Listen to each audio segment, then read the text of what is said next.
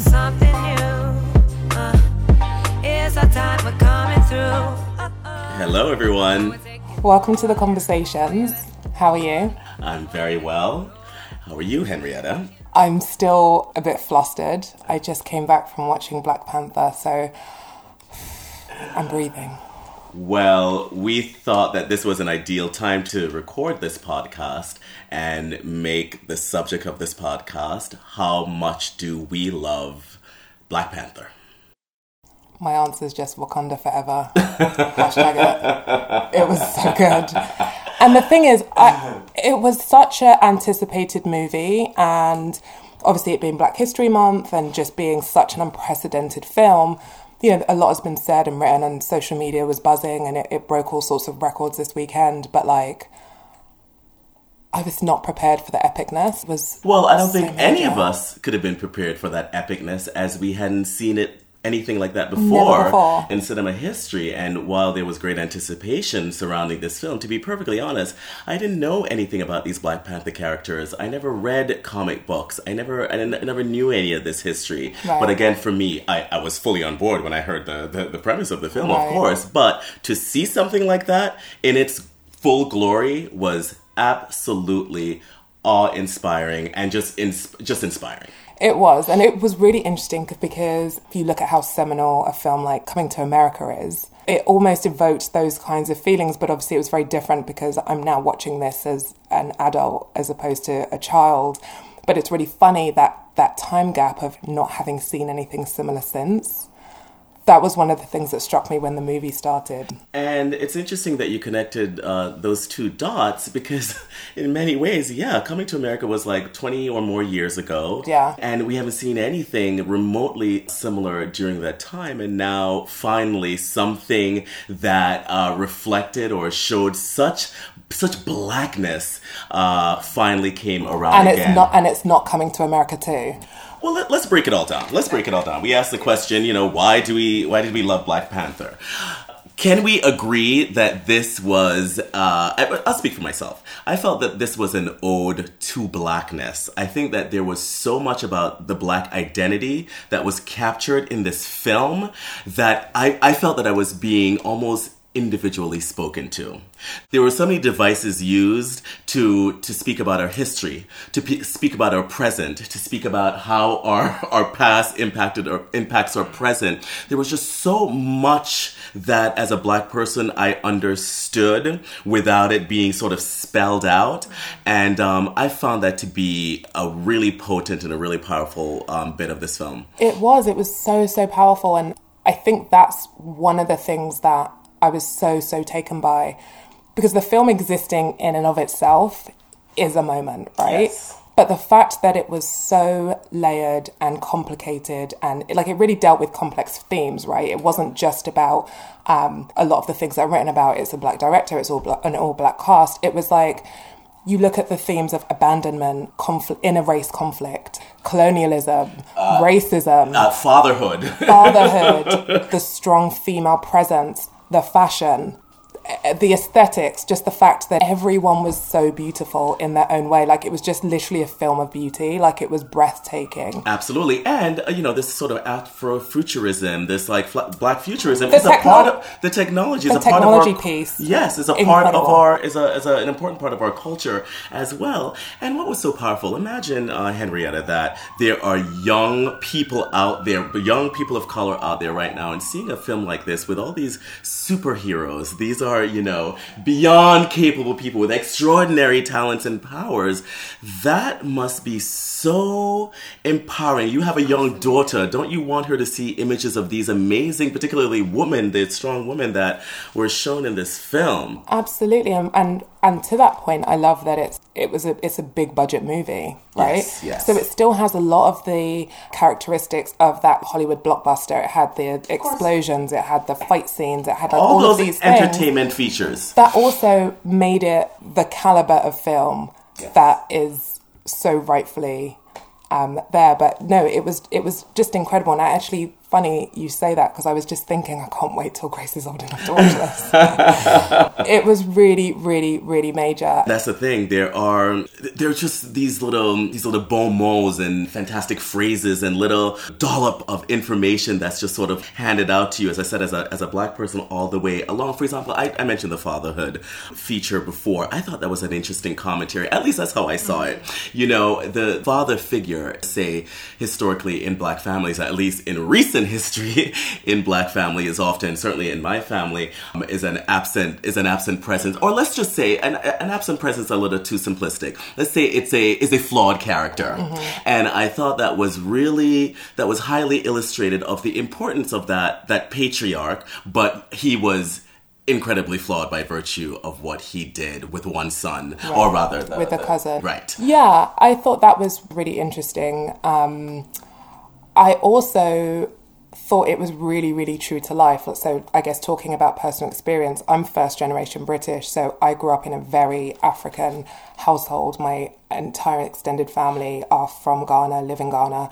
And so just to hear and see the realism of the regional accents and those kind of dialect nuances of, you know, even like adding "oh" on the end of something, yes. Or the regionality in the dress was like really, I mean, that scene when he, spoiler alert, that scene when he revisits his father and the dress that he's wearing was really powerful for me, because I remember when like my dad and my uncles would all go to wakes or ceremonial events in that really traditional kente heavy fabric, one over the shoulder. Like it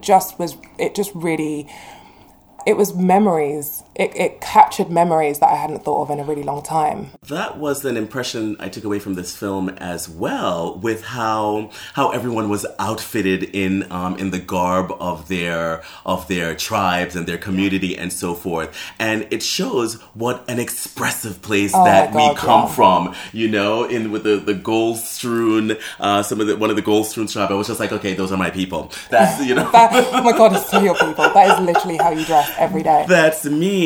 So there was just so much. And as well, it was very empowering for me, though, of course, this is based in a fictitious world, but it was very empowering for me to have a culture, a Black-centric culture spoke about that was technologically advanced, that was civilization was so sophisticated and so ahead of its time. And let's be honest, that those are fictitious culture. It's based in actual history, in that we are the genesis of culture. Well, it also makes you think what would have happened if slavery, colonialization hadn't happened. It really does make you think, wow, how fictitious is it? You know, is that almost like an alternative reality? Had those atrocious things never happened, is that where, let's say, Africa would have been? It was really powerful. And I have to tell you, I kept thinking about that as well. It did feel very alternative reality to me. Which is weird, because obviously it was juxtaposed within this reality. So he talks about, you know, they talk about slavery and they talk about the parallels of what's happening within the Black community outside of Wakanda. So it was tough to really kind of take it there. But that was definitely something that I just kept thinking when they were talking about just mining natural resources, and that bad guy who's a claw who, you know, wanted to obviously try to take the goods. And well, yeah, but that character, he was a very, very, very colorful character. Also made me think, are we dealing with issues of mental health? He was fucking scary. But that was and I don't think that was the focus, but that was like a raw sort of example of not colonializers, but essentially those colonizers who go to territories and just snatch up your resources and take it elsewhere. Like, he represented that, but I thought that there was another layer to his representation that I didn't fully understand, but I did think that he was just a raw representation of like the rough, just raw as. Exactly. Yeah, absolutely. One of the real pleasures of the film was the aesthetics, from the representation of Wakanda and how beautiful that is, right through to the fashions. Yes. But also just the people. Can we actually talk about the people for a second? Because I mentioned it earlier. Everyone in that film was so beautiful. in their own way. Like, literally, I was like, what is Hollywood's problem? Like, black people, more black people should be in films all the time. It was so visually stunning. The casting was genius. But here's the thing, Henrietta, these are black people whose depiction are determined and decided on by other black people. And black people understand black people. And that depiction was stunning, majestic, wonderful. You can't get over the beauty of these actors that we see on screen.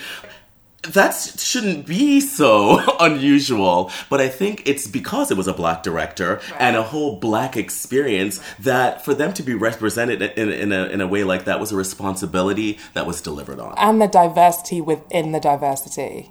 You know, like so many different faces. Firstly, Angela Bassett.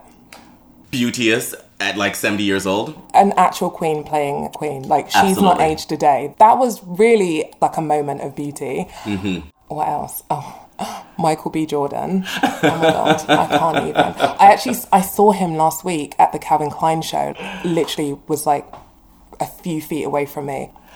Well, it was damaging. It was like looking at the sun. He's so beautiful. He's definitely a beauty, but I gotta tell you, let's talk about his character, Killmonger.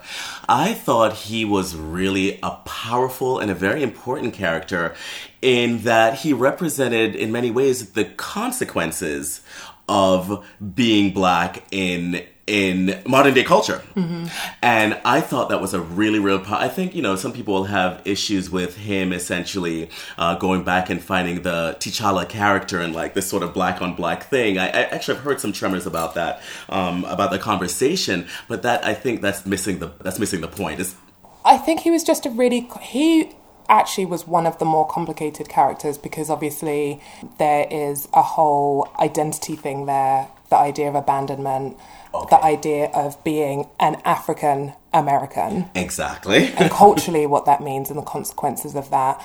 There was obviously the craziness that he's seen, right? Just in terms of crime and poverty and all of the other things that weren't necessarily explored within, it kind of was, but it was very much like a them versus us, where he was was he a kind of charlatan Robin Hood? Was he the evil monster that it was very complicated. Yes. Because he was really wounded and really flawed, but you can see how he was a product of his environment and a product of circumstance. But I have to tell you, and in that, it made me really ask the same questions that he did. If this flourishing African culture was here and hidden and had all of these resources, this planet-changing resources, and you didn't help the greater population, those who were, in peril across the planet, your brothers and sisters who were being oppressed and so on and so forth. I really was thinking about that. I was like, well, if that nation did not help its people across the diaspora, as we would call it, that could determine villainous ways. Right. I mean, it's not an unfamiliar conversation, right? Because there's still that inter-community fight of the haves and the have-nots, and the haves, why aren't you doing more? If you look at magnificent stars who have really made it, the Oprahs. I mean, Oprah's maybe a bit of an anomaly because her whole career has been predicated on giving. But if you look at the Jay-Z's and even the Kanye's and LeBron James, so many massive, almost billion-dollar stars. Mm-hmm. One criticism from the black community is always, why aren't you doing more? It's almost like you could, and I think I read a Jay-Z interview when he was like, at my height of fame, I could never do enough. I was reading, someone put on Insta stories, it was Rihanna's birthday yesterday, and someone put on Insta stories their favourite Rihanna clapbacks. And one of them was, she was talking about a pair of Prada shoes that she got or something, and then someone commented saying, something like, people are dying out here in these streets and you're unwrapping expensive Prada shoes, blah, blah, blah. And literally Rihanna was like, bitch, sit down. No one's talking about the $100,000 I personally gave to the Philippines and all the checks. And we all know that Rihanna's the head of many good causes. And it just goes to show that people will never see it, or it gets misinterpreted or misconstrued, or people don't think you're really doing it, or you could never do enough, or why aren't you giving... It's an endless back and forth between the haves and the have-nots. And so to me, it wasn't an unfamiliar conversation, but I appreciated that it was addressed within the context of the film. Yes, I know. I like that sort of device very much. I think it was an interesting parallel between, as you said, that alternative reality. I like that idea of the alternative reality and what an Africa could potentially have looked like had it not been colonized and raped and pillaged. Right. Right. On that note, no. And his anger was so real. Like, it was just his anger. I don't know. There was something really visceral and really interesting about it because he wasn't a traditional villain. Like, in a way that you couldn't. No. Almost like when they were having that fight scene right at the end, you were almost like, I kind of am not sure who I want to win. Precisely. Because on one hand, you do want everyone else to prosper in the fight and have the tools to advocate for themselves. But then on the other hand, you're like, but it's so done through such a mean lens, and he's so angry, and so it was really interesting, actually, that fight scene. And I must say, you did not need Michael B. Jordan's character to feel that, to have the feeling of resistance. I think the film itself was a resistance in and of itself, and that's what I thought was so powerful. That scene and what he represented, powerful, loved it. But I just thought the film itself signified resistance, and it was not filtered through any Eurocentric lens.